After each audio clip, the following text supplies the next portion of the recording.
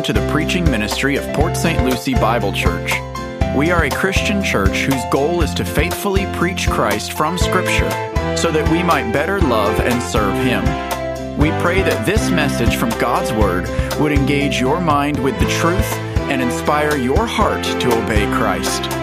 Here's today's message. Very nice. Very, very nice. Thank you, music team, for lifting our spirits today. What a great day. What a great day. As we open our Bibles here to Acts chapter 9, I'd also draw your attention to the memory passage for this week that we'll recite on Wednesday evenings. I've been working hard on these. It's just as hard for me as it is for you folks, but it is an encouragement. And just note about faith. And before faith came, we were in custody under the law, yet the commandments and God's law have been a tutor to lead us to the grace and forgiveness that is in Christ. And it states that we are justified by faith. And now that faith has come, we're no longer under a tutor. We're all sons of God, daughters of God through faith in Christ Jesus. Let that not be lost today in our message. But it will be a challenging one for us. And I've heard a few of you have said that you kind of like it that way, so we'll roll with it. And as we look at verse 32 of Acts chapter 9, the writer Luke here is going to bring us up to speed with what has been going on with the Apostle Peter. What's been happening with him? Verse 31 will supply the setting for us. It is another one of those very significant hinge verses we've talked about in Acts, a paragraph all to itself in most of your translations, which explains that following the conversion of Saul, quote, the church throughout all Judea and Galilee and Samaria enjoyed peace being built up and going on in the fear of the Lord and in the comfort of the Holy Spirit, it continued to increase. So the church continued to increase. And there's a couple things to note from this hinge verse as we progress further now into the book of Acts. First, and this would be very relevant to us as Christians in America, when the people of God enjoy a period or a season of relative tranquility, when persecution is removed, the church continues to increase. The church doesn't hit the pause button when the storms of persecution cease, and thankfully the church doesn't have to suffer persecution to increase conversions for the Lord. Praise God that our ministry together can be very effective during seasons of peace. Quite frankly, I'd prefer it that way. I'd prefer the Holy Spirit stir us to be zealous for God and to be zealous for good deeds in the absence of tribulation. Secondly, with this hinge verse, we should recognize a substantial amount of time has passed since Pentecost. We previously learned how 3 years transpired just between verses 20 and 23 as Saul the Pharisee was converted to Christianity, began to minister in Damascus and then Arabia and back into Damascus again before being expelled or having to flee from Damascus. Therefore, Christ's church, scattered throughout Judea, is now surpassing 10 years old. As the conversion of the first Gentile, he will be named Cornelius. That is just around the bend. It will follow Peter's visit to this town of Lydda, and then he lodging in Joppa. So this ethnically Jewish church pushed out of Jerusalem has settled in the surrounding regions where it has matured. Christians are growing up. And Peter and the other apostles, though they are still primarily based in Jerusalem, they make their rounds to visit and encourage the church that is becoming rooted in areas of Judea and Samaria and Galilee, yet still an exclusively Jewish church, inclusive of a diversity or variety of Jewish proselytes, those who converted to Judaism and into Christianity. And this is the case as the narrative catches us up now with Peter in Acts chapter 9. He is visiting those towns and cities, strengthening all of the saints, leading us to a marvelous passage where we are introduced to an amazing woman named Tabitha. Please follow along as I read from Acts 9, verse 32. Now, as Peter was traveling through all these regions, he came down to the saints who lived at Lydda. There he found a man named Aeneas, who had been bedridden 8 years, for he was paralyzed. Peter said to him, Aeneas, Jesus Christ heals you. Get up and make your bed. Immediately he got up, and all who lived in Lydda and Sharon saw him, and they turned to the Lord. Now in Joppa there was a disciple named Tabitha, which translated in Greek is called Dorcas. This woman was abounding with good deeds of kindness and charity, which she continually did. And it happened at that time that she fell sick and died, and when they had washed her body, they laid it in an upper room. Since Lydda was near Joppa, the disciples, having heard that Peter was there, sent 2 men to him, imploring him, do not delay in coming to us. So Peter arose and went with them. When he arrived, they brought him into the upper room, and all the widows stood beside him, weeping and showing all the tunics and garments that Dorcas used to make while she was with them. But Peter sent them all out and knelt down and prayed, and turning to the body, he said, Tabitha, arise. And she opened her eyes, and when she saw Peter, she sat up, and he gave her his hand and raised her up, and calling the saints and widows, he presented her alive. Became known all over Joppa, and many believed in the Lord. And Peter stayed many days in Joppa with a tanner named Simon. So, as I stated, this passage documents for us Peter's actions leading up to the Lord calling him to visit Cornelius. And there arise a couple of divergent paths of interpretation that this passage can take. A charismatic interpretation states that just as Peter had performed miracles, so also all Christians can perform these exact same miracles today, such as healing paralytics and raising the dead, if we have enough faith. That belief is called a continuist view, proposing these miraculous apostolic signs continue to our day. But that view fails to take into account a couple things. Number one, how Peter is visiting Christians in Lydda.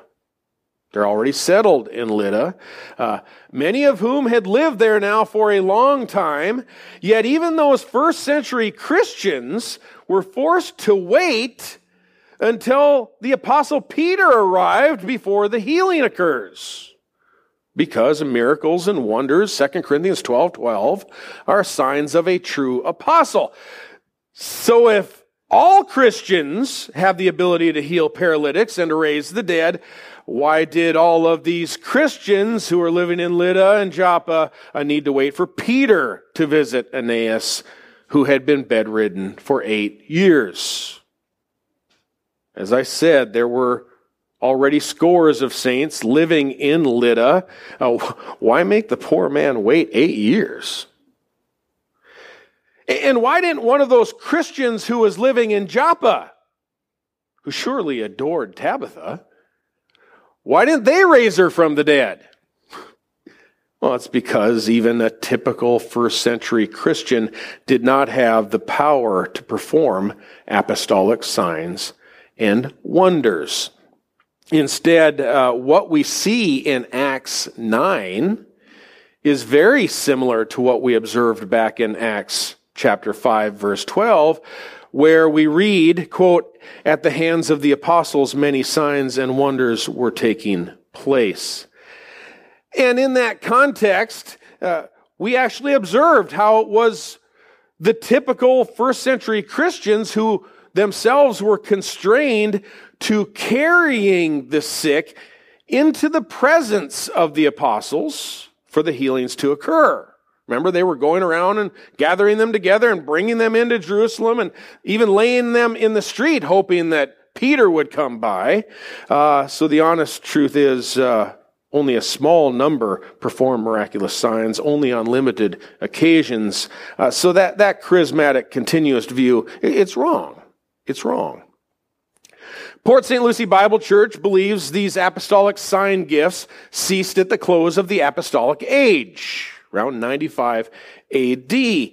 And the evidence of how Christians no longer perform such miracles, it surrounds us. It surrounds us.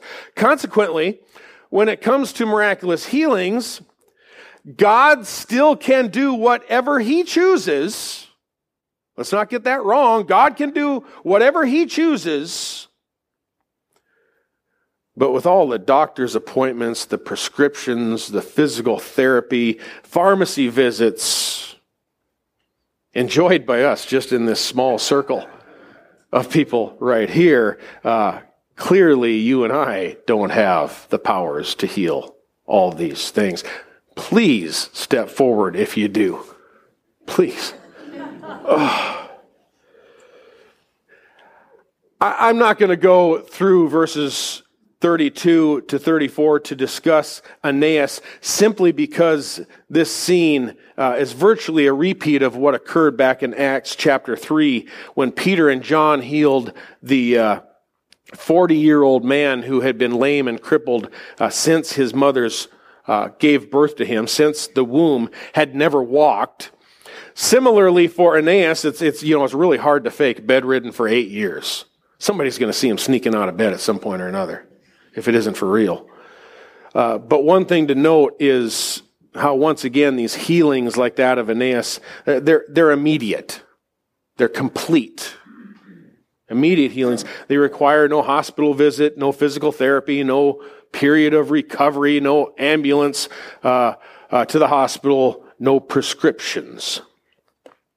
Yet while Peter was in the town of Lydda, sits about 20 miles northwest of Jerusalem, he was made aware of a female disciple named Tabitha who lived in Joppa. Joppa was about 10 miles further. And Joppa is in fact a part of modern-day Tel Aviv on the Mediterranean coast.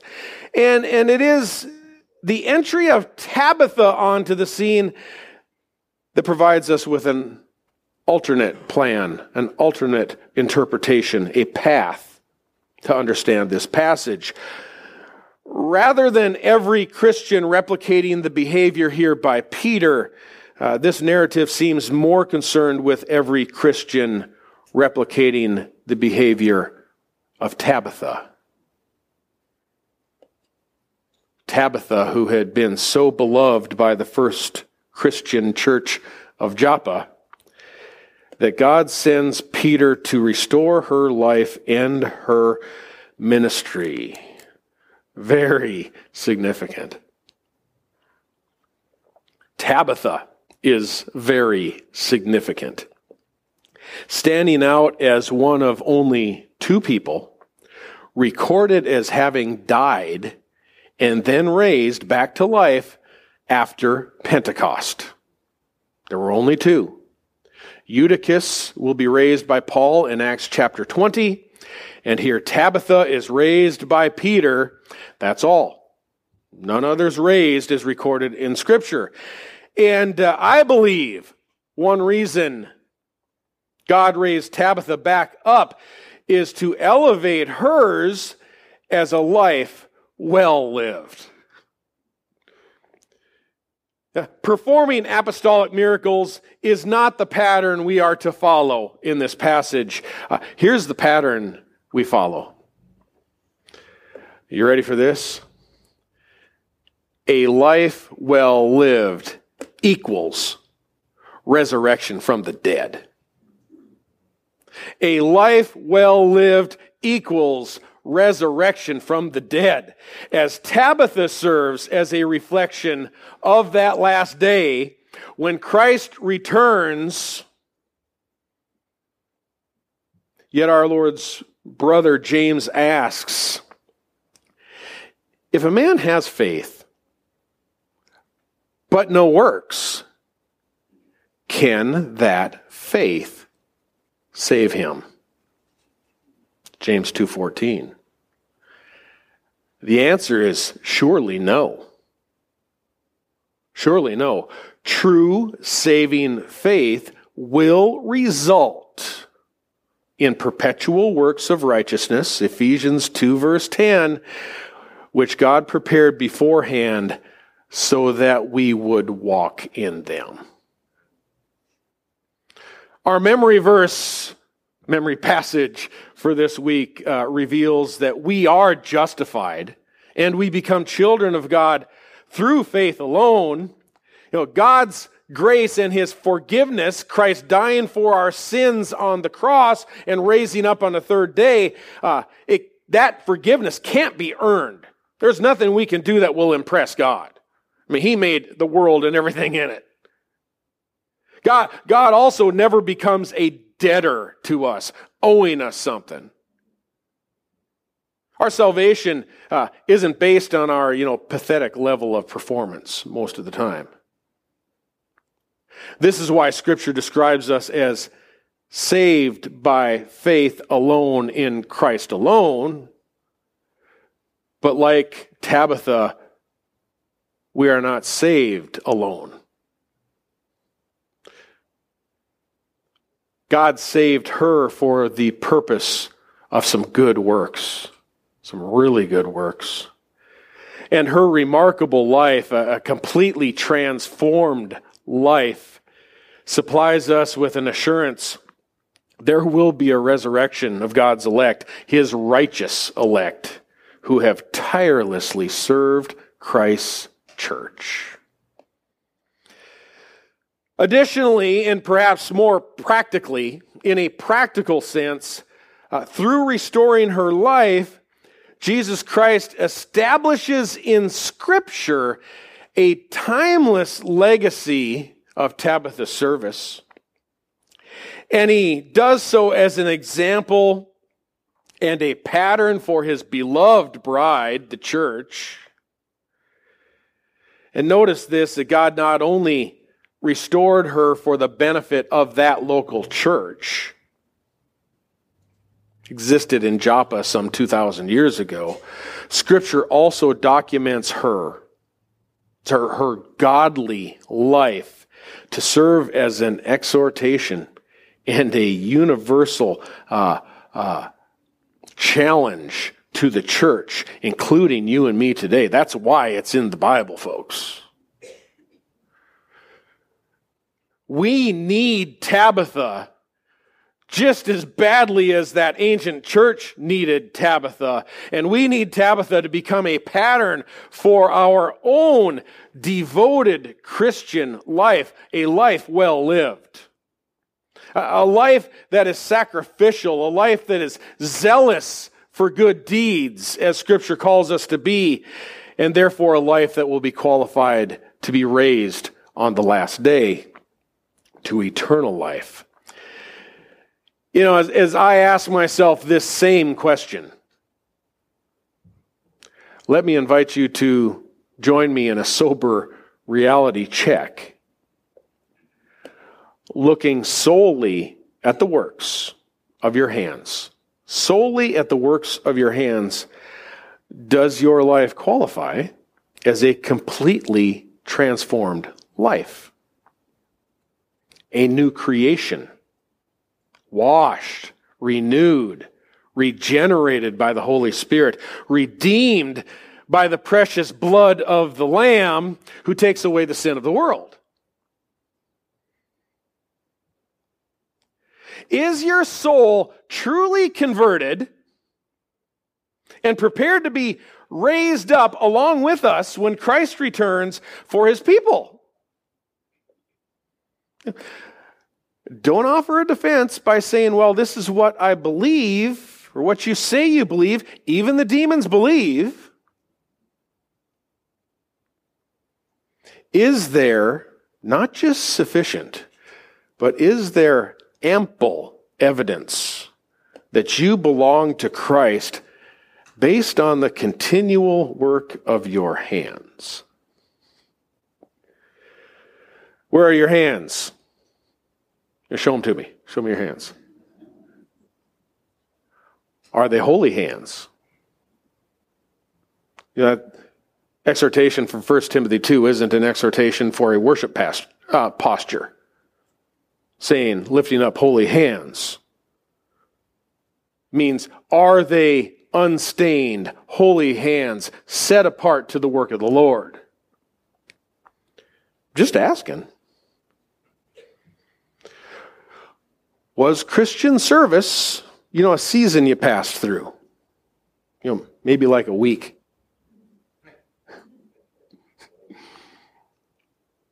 When we visit one another as Christians, do we find ourselves increasingly, and of course there's some grace here because as we age, things change, but do we see ourselves increasingly talking about things that we used to do for the Lord?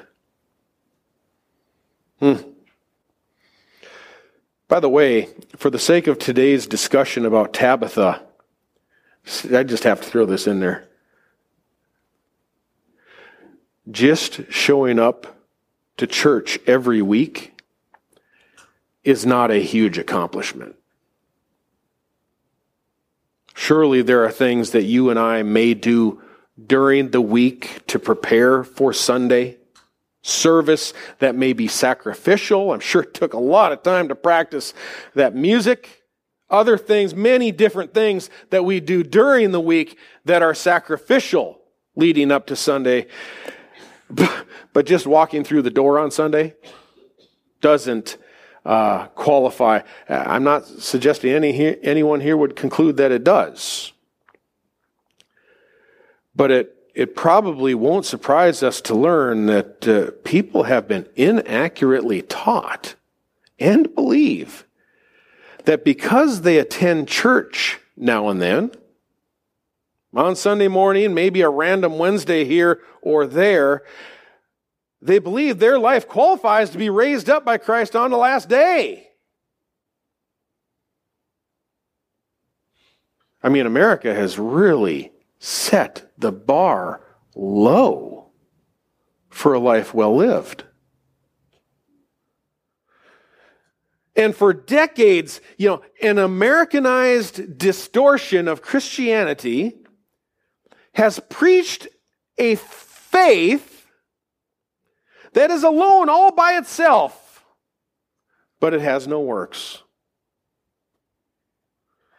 And not only James, but also the Apostle Paul would urge us all to challenge that type of faith.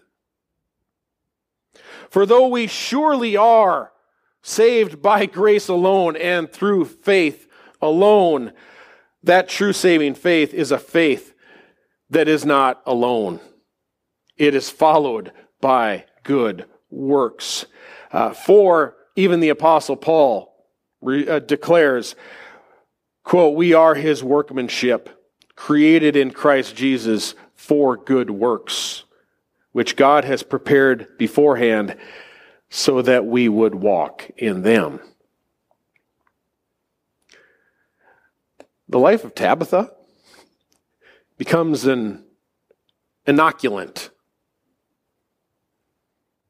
good prevention against a lackadaisical religion masquerading as Christianity, because we can know for certain that hers is a life well lived. As I referenced earlier, her being raised from the dead is a major New Testament endorsement of her life. Her impeccable character is the primary issue in the text. God raised her not for her sake alone, not only for the church that she served in Joppa, but for us. It's printed in Scripture for us that we might, in studying this text, learn and yearn to replicate her behavior. Tabitha wouldn't want any of us to fall short of entering into the kingdom of God due to a misunderstanding of the gospel. As a pastor, I fear there are Americans who have professed Christianity along with their children and their teenagers,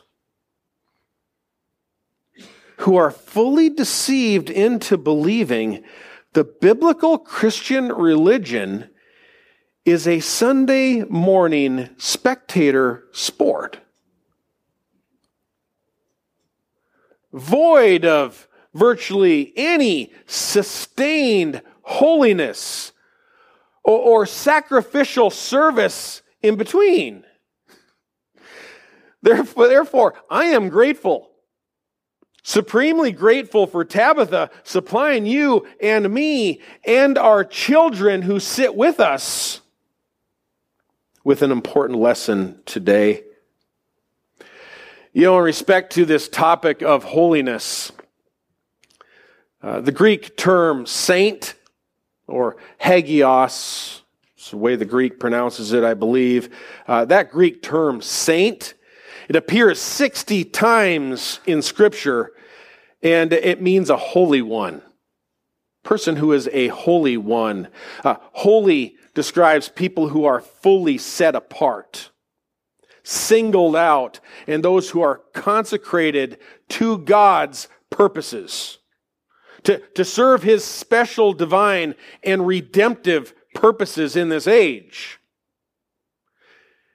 The word implies both morally pure and functionally religious. Functionally religious, sanctified is a related term that is similar. The Bible uses the term saint, uses it to refer to every single person who has ever trusted in Jesus Christ for the forgiveness of sins. You can see in our text today, verse 32, the saints lived in Lydda. In verse 41, the saints lived in Joppa. A saint or a holy one set apart is a word descriptive of every true Christian, every single one. And in verse 36, we're introduced to a saint who's named Tabitha. Her name's also Dorcas in the Greek. She was abounding with deeds of kindness and charity, which she continually did.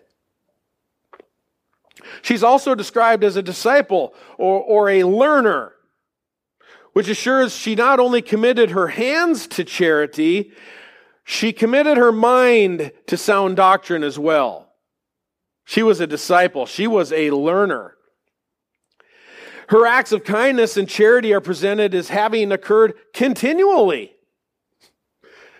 which probably suggests she was a woman of some financial means. She had some money. And she's clearly not a, one-time wonder. A one-time wonder, one who served one time, then you kind of wonder where they've been ever since.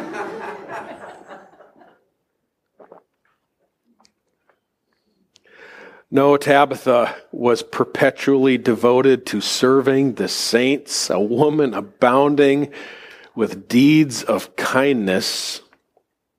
But that term abounding too, it's included here to amplify how her charitable works extended to complete fullness.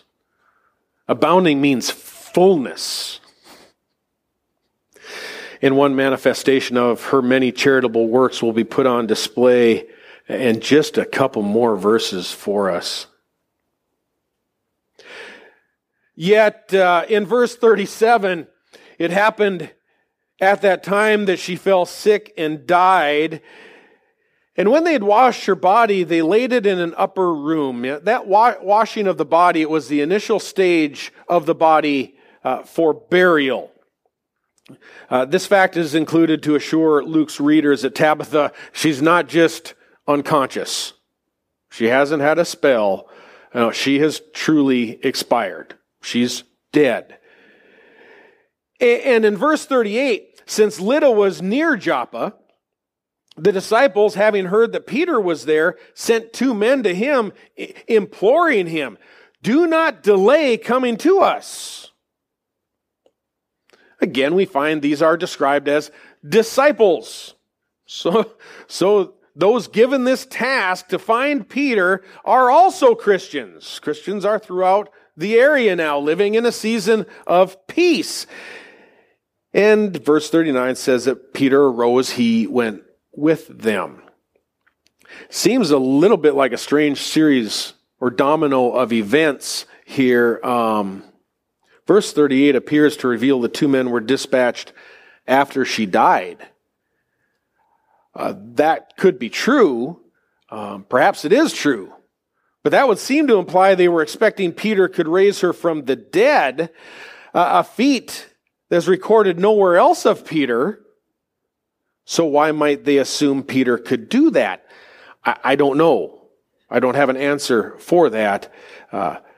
But if the men had departed just before Tabitha died, that would seem to me more logical and may explain why they were imploring Peter, "Please come quickly. Do not delay." And they told him with much urgency, "Please come with us," because possibly when they had left, Tabitha was so gravely ill. Either way in that, by the time Peter arrives, Tabitha is dead. And her body had been laid in an upper room where Peter discovered many widows were weeping. This expands our understanding of Tabitha as well. She was a practitioner of true and undefiled religion. James 1:27.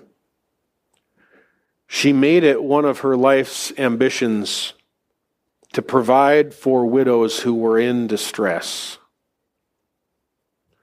They now surround her weeping.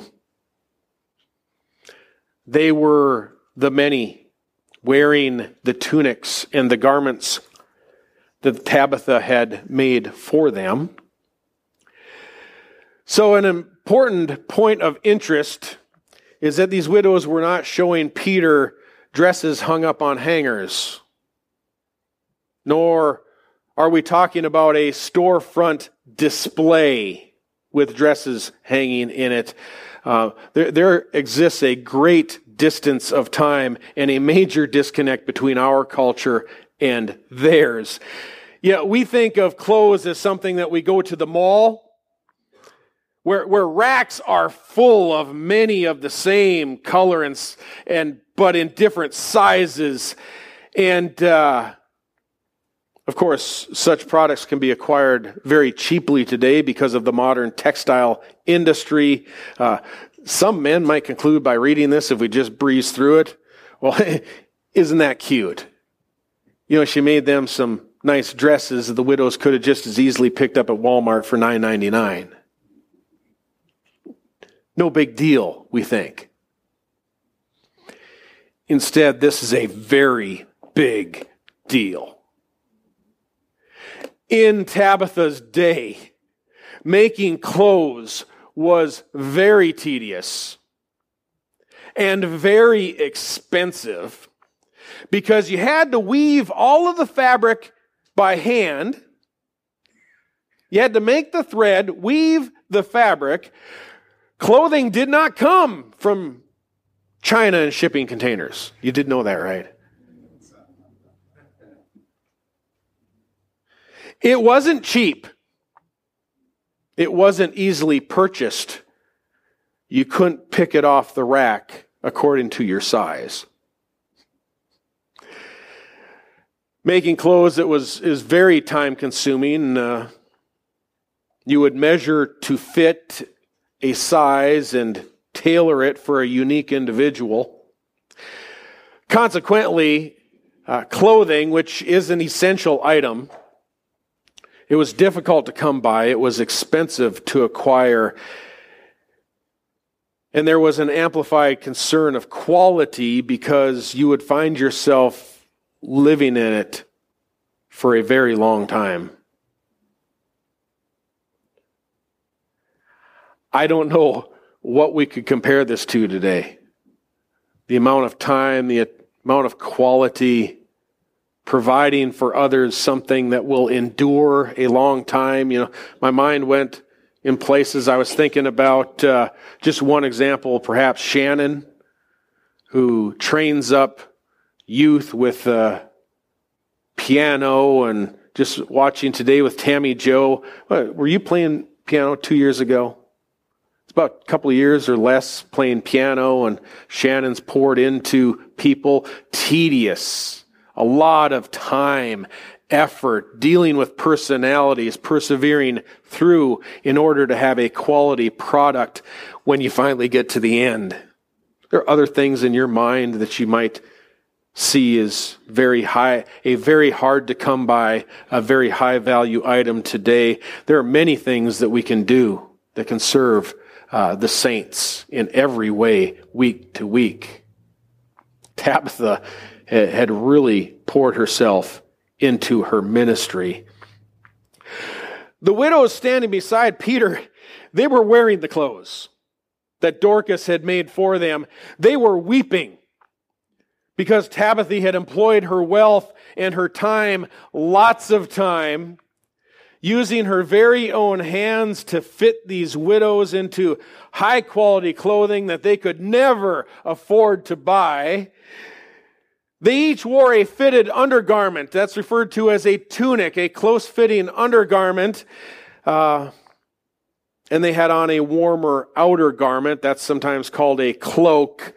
Such clothing, a set of clothing like that, was expensive. You remember with Jesus, his was one piece that they cast lots over at the cross in order to salvage some of the material, a nice piece of material. It's because clothing was hard to come by. Beyond the clothing she had made for so many, her deeds of charity continued and were abounding. She was a woman of means. She had poured out her fortune, her time, her life into the church. She was fully vested in good deeds, providing for saints in need. Folks, hers was really a life well lived, very well lived.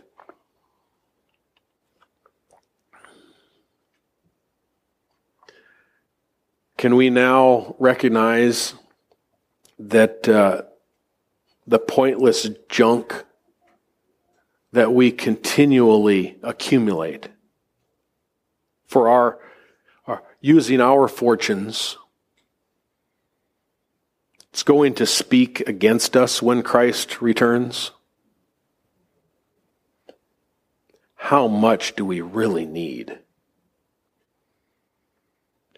What are our hands busy doing during the week and on the weekends?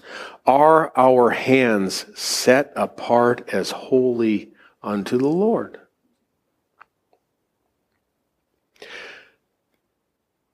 Do we realize our children watch our every move and they see where our time and where our money are spent? In what type of faith, then, are we discipling them? And can that kind of faith, James would ask, save them? And are we more than Sunday spectators, or do those little eyes see that mother and father are fully vested in the kingdom? Or do they learn by example that being a Christian means fully invested elsewhere? Ponder that as eternity in hell hangs in the balance. If such questioning troubles you, you'll forget about it in just a moment. Here's a second lesson of the life of Dorcas. Is the local church going to grieve when you're gone? Remember, it wasn't only widows, but there were men who hurried over to Lydda, dispatched to find Peter, praying that he could do something. The entire church both knew and loved Tabitha because she had poured her life into it for years. Oh, what did her love look like? Well, Tabitha washed the feet of difficult people. How do I know that? Every church is made up of strange and difficult people. If you don't believe me, look to the left and look to the right and then look in the mirror. If you have a mirror in your home, there is no possibility of escaping problem people. The same is true in every local church. Our only option is to learn to love them, and they in turn learn to love us. One confidence I have, one is a changed life, not to where I'd like to be, but on the path of change. But one confidence I have that I am a redeemed Christian is that I love you people. And you are very strange people.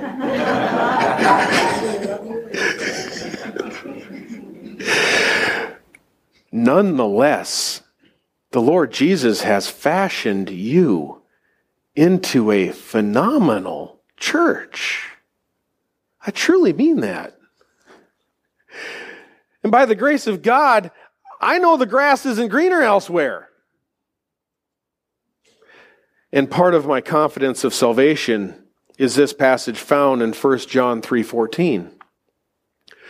We know that we have passed out of death and into life because we love the brethren.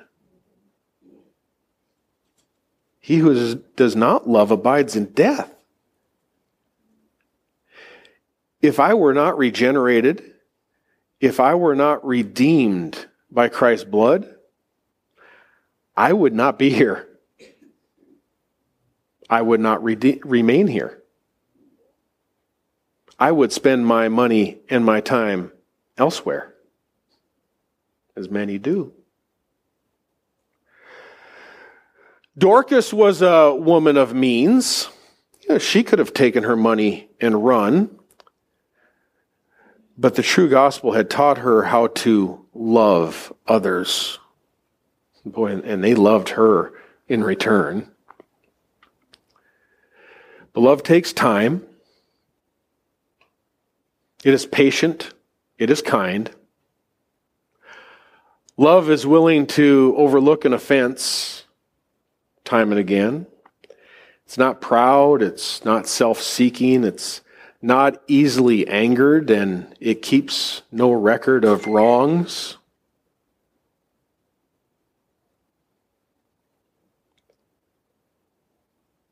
Do you know why so many people around this country, not just South Florida, why so many people around this country hop churches every couple of years? Because they cannot bring themselves to love the holy and chosen ones of Christ, the precious bride for whom he died. For many, God knows everything. For many, there is no love in them. They never settle. They're never satisfied. I'll go over there, they say, and I'll learn to love people over there. But then they discover that those are strange and difficult people over there. So they don't attend regularly, they never stay anywhere for very long, and never overcome obstacles to get to know people. And so again, they move on. And when you never learn to love and to sacrifice like Dorcas, many will die lonely, and none will grieve their loss.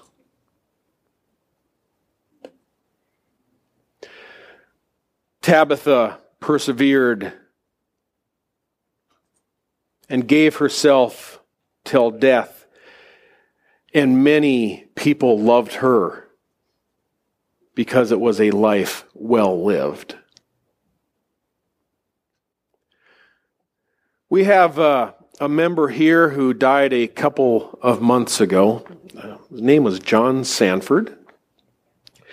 Because he was in nursing care for quite a long time, some here may never have gotten to meet John, but he gave himself to this church virtually every week, many Saturdays. He was out there mowing or changing light bulbs in here, whatever he could do, whatever fit him. Each person has their own abilities. The reason that he could do that is he recognized that service to Christ will yield an infinitely greater reward throughout eternity than weekends filled with ultimately pointless and vain entertainment. Personally, I think John Sanford just really loved this church. I don't think it was the reward at all he was seeking, which is common with most people who really love. Tim asked him to stop getting on ladders when he was 90. And then dying at, he was almost 97 years old, I believe. John just outlived all of his peers.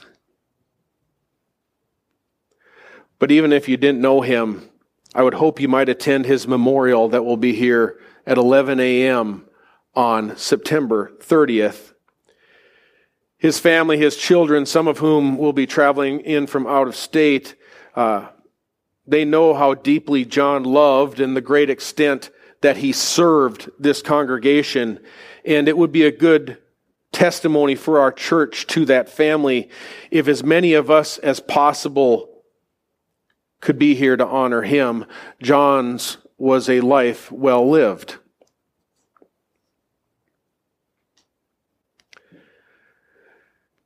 As we transition back to the upper room in verse 40, we read that Peter sent them all out. He cleared the room. Not going to put himself on display, doing something amazing. And while he was alone with her, it says that he knelt down and he prayed.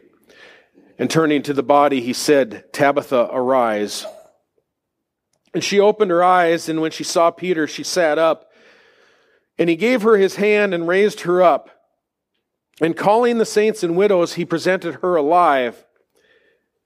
Became known all over Joppa, and many believed in the Lord. Again, Tabitha is one of only 2 people raised from the dead after Pentecost. This was a true resurrection from the dead in verse 37. It describes her as being dead. It was a resurrection. It was not a resuscitation. Peter did not even touch her until she sat up. There were no chest compressions, no AED to get off the wall. There was nothing there. She had no brain activity. She was dead.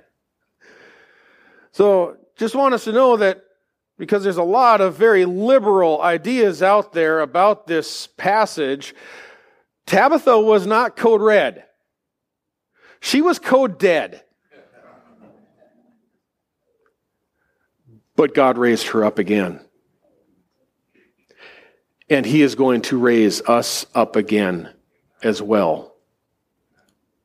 Just as Jesus himself was raised on the 3rd day, so also every person who has ever lived on the earth will be raised from the dead when Christ returns. Whether you are a believer or you sit as an unbeliever today, you will be raised.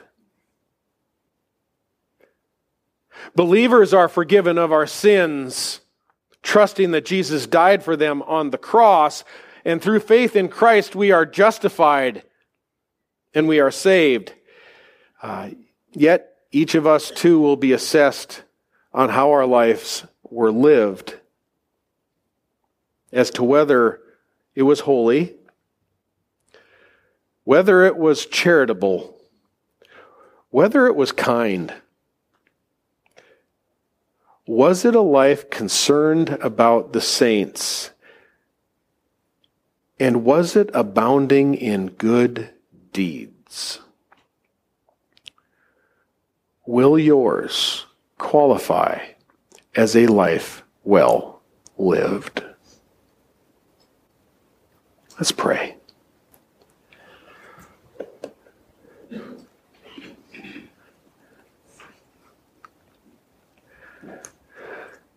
Gracious and Heavenly Father, as we ponder the greatness of your grace, greater than our sin,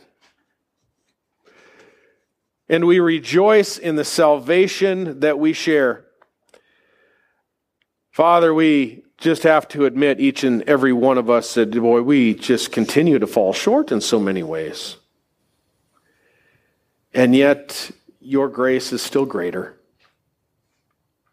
You've called us to be a holy people, set apart to love and good deeds, and to abound in kindness and generosity, and to use our days as an opportunity to do good, because they're slipping past very quickly. And Father, I pray through the example left by Tabitha, that it would stir us and spur us to think, boy, what is really important here? Is what I'm doing redeemable for eternity? Is it, when the fire comes of testing, is it all going to be burned up? Will we ourselves alone pass through the fire of testing? Or will the precious jewels and gold and silver that we have served, saving souls and doing the work of you, will it pass through with us? Oh Lord, we pray that the lives that we have shaped here will pass through along with us. That we'll stand in your glory, looking at one another and saying, every single one of us, one to another, saying, boy, yours was a life well lived. Father, by your grace, we invite you to do this in our lives. In Christ's name we pray. Amen.